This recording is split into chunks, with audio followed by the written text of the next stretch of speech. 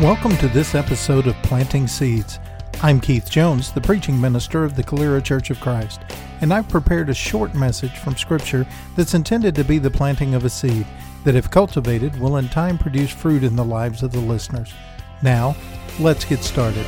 The Lord bless and keep you. May His face shine upon you and be gracious and give you peace.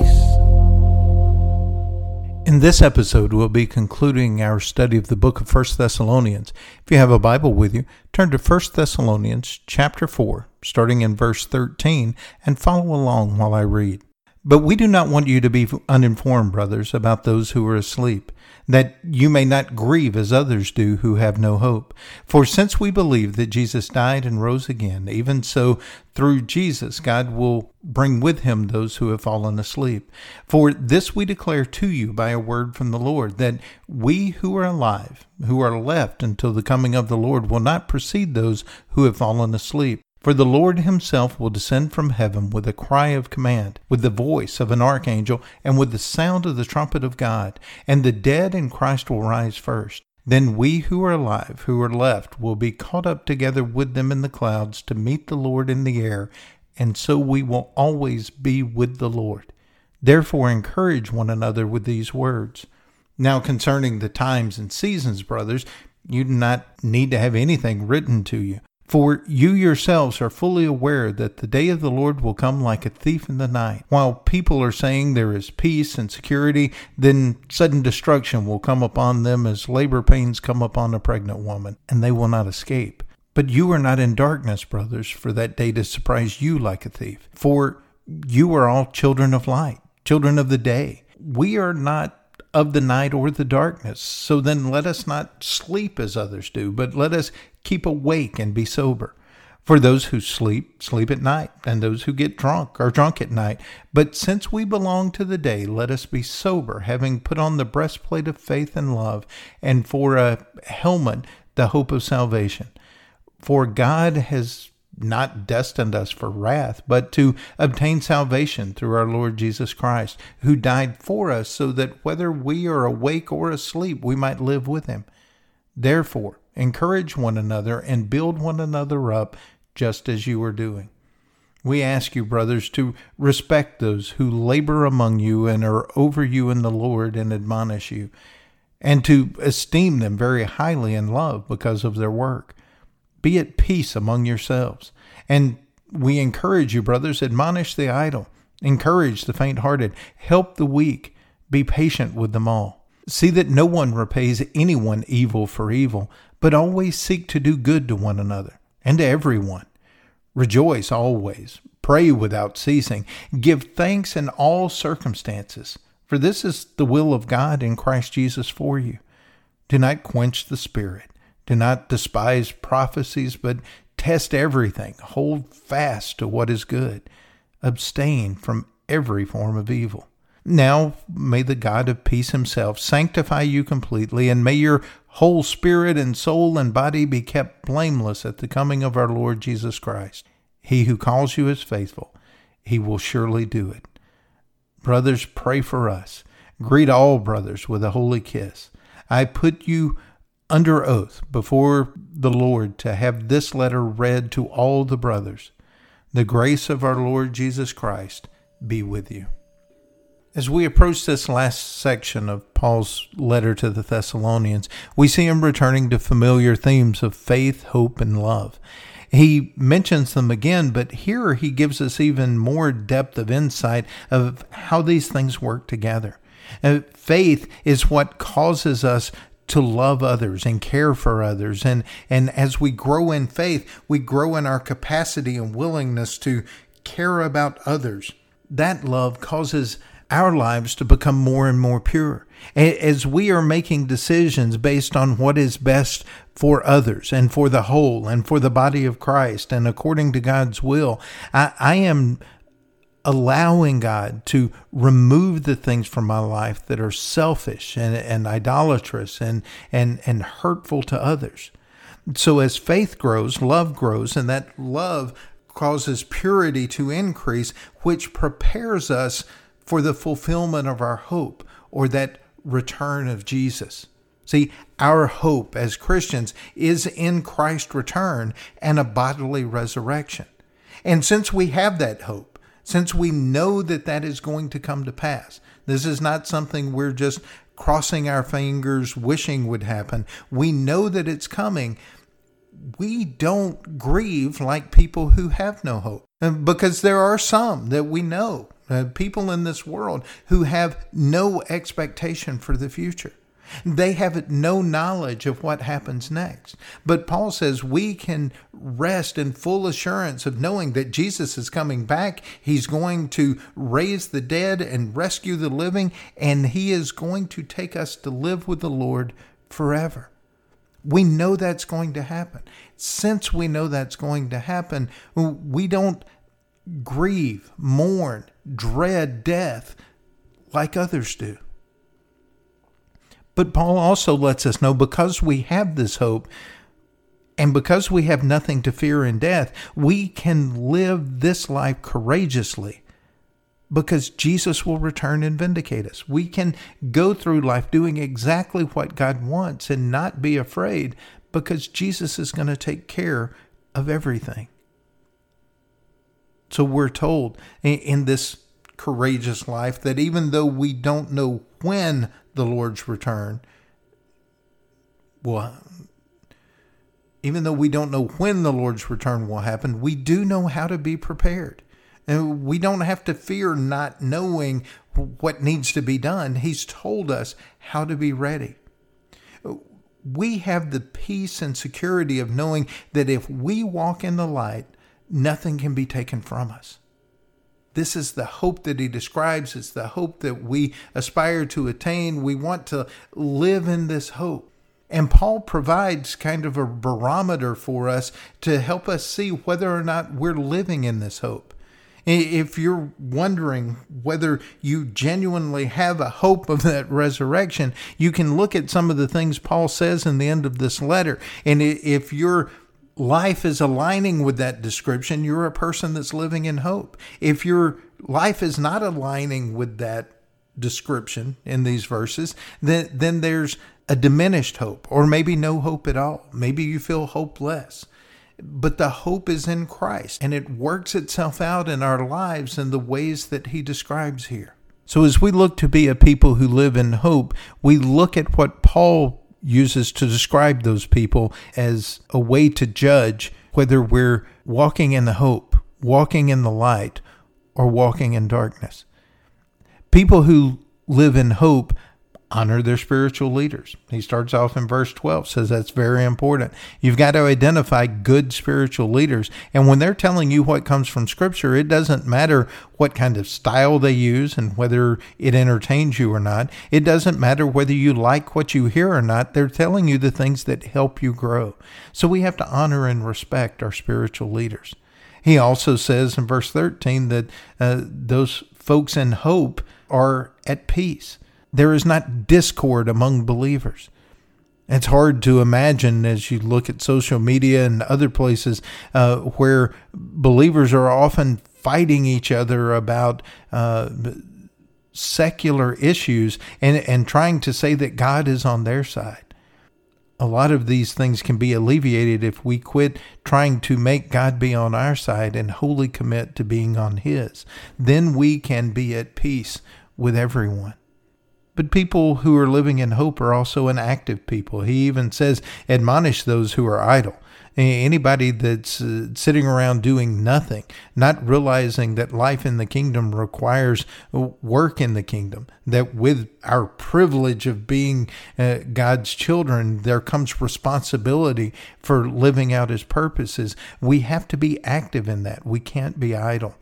Paul also says that these people who are living in hope encourage the faint-hearted, they help the weak, and they're patient with everyone.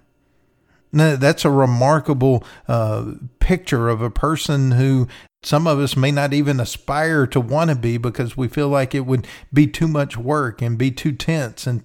But Paul says that's what people in hope do. When we see faint-hearted and weak people, we pick them up.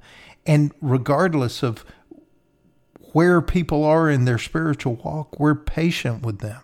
We don't expect them to be like us or get it like us. We take them where they are and see if there's anything that we can do to bring them closer to God. Paul also mentions here that folks living in hope do not fight evil with evil. When you see evil in the world and you try to battle it on its own terms, when you're convinced that you have to fight fire with fire, you are going against what Scripture says. Because Scripture tells us that we fight evil with goodness. So when someone strikes us in the face, we turn the other cheek. When someone hates us, we love them. When someone does evil to us, we do good to them. We don't fight evil with evil. Now, when we see evil in our midst, in our communities, in our homes, we fight it with goodness. That doesn't mean that we can't call sin sin. It doesn't mean that we accept whatever you want to do. It means that when we see something that needs to change, we fight it with kindness and goodness, not with evil, not with hatred, not with vitriol, not with screaming and yelling. We do what is good for the people involved. Paul even says that you should look to do good to one another and to everyone. Everyone we come in contact with, we should be looking to see if there's something good that we can do for them. And it doesn't matter how hateful they've been to us, how horribly they've sinned against God. Our job is to fight evil with goodness. Paul also says that these folks living in hope always rejoice, never give up on prayer, and are grateful. That seems kind of difficult for us sometimes because I think we imagine that always rejoicing means that we're happy about everything. Well, one, happiness and joy are different things, and we may even dedicate a podcast episode to that sometime. But joy is something that comes about from the things that are within us, where happiness is affected by external stimulus. It's something going on outside us that affects our mood or emotions. But joy is something we can have in us, that can live in us and always be there, even if there is grief and sorrow in our lives. Even when we're angry, there is that source of joy within us that we never let go of. Because it's that helps us see through the bad circumstance and see how God is working to bring everything together for good. And we can celebrate the goodness that comes out of any situation. I do want to be clear, when Paul makes that statement in Romans 8:28, that all things work together for good for those who love the Lord, he's not saying that everything is good. Everything that happens to you is good. He's saying even when bad things happen, God can bring good out of it if we trust Him and love Him. And so that is our ability and our capacity to experience joy always. And Paul also says that you should pray without ceasing. And I don't think he's saying that you should pray 24 hours a day, 7 days a week. I think he's saying never give up on the idea that prayer works. Always be willing to use prayer. Whether it's your first instinct or your last resort, don't give up on the efficiency and effectiveness of prayer. And we're grateful. Again, not because bad things happen, but that we have a God who will bring something good out of those bad things. People who live in hope see the world this way and act this way in the midst of even the most terrible circumstances. Paul also says that these folks don't stop the Spirit from working. My translation says don't quench the Spirit. Don't stop the Spirit from doing the work that it's trying to do in your life.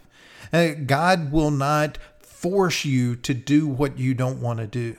He will convict, He will prompt, He will do all kinds of things to try to get you on board, but ultimately it's your choice. Will I follow the Lord or will I rebel? When we are given an opportunity to serve God, and when we feel that prompting, when we know the Spirit is leading us in a particular direction and we go the opposite direction, we're stopping the Spirit from doing the work it wants to do in us, through us, and to us. God can still perform His will without you. He can do it in spite of you. But He's invited you to join Him in His work and to not stop the Spirit from cleaning you up and making you whole and using you for His purposes. Paul also says these people who live in hope are thinking through every situation, they're understanding the consequences, and they're making the best possible choices. You may say, well, where did you see that? That sounds like good advice, but I didn't hear that in what you read. And I take that from verses 20 and 21. He says, do not despise prophecies. When you're being told how the word of the Lord applies to you, don't despise that. Test everything. Somebody tells you this is the Lord's will for you. Make sure you put that to the test. But when you find something that's good, hang on to it and put away everything that's evil. Don't hang on to those things. Let them go. And so if we're living in hope, we're looking at our circumstances, trying to understand it from God's perspective, understanding the consequences of the different choices I can make, and then deciding to do what God says is best. Regardless of what I think is most helpful to me, what does God say is the best thing to do? And then absolutely avoid the evil. All of those actions and attitudes that don't have God as any part of them. And so Paul has given us this list of things. People even look at them sometimes as a list of rules, but I think he's giving us a list of descriptions of what it looks like to live in hope. And if we're not living that way, we're not a people who are full of hope. We still have doubts. Doubts linger about whether or not God's way is the best way to live on forever, whether or not God will actually rescue us. So it lets us know that we need to go back to our own hearts and have we put faith in God, and are we loving people the way we want and allowing that purity to happen so that we can experience this hope. So in this last section, Paul is letting us know what living in hope does for us. He even closes out the letter by saying, now may the God of peace Himself sanctify you completely, and may your whole spirit and soul and body be kept blameless at the coming of the Lord Jesus Christ. He who calls you is faithful. He will surely do it. What's Paul saying? This living in hope, comparing yourself to this description that I've said, and living, embracing that hope, living in it, allows God to bring you to maturity, and it prepares you for the return of Jesus. You're growing, being sanctified. You're being whole in spirit and soul and body. You're being kept blameless so that when Jesus returns, you can experience all that God's promised. As we look at Paul's teaching to the Thessalonians, we have to ask ourselves, are we prepared? Thank you for listening.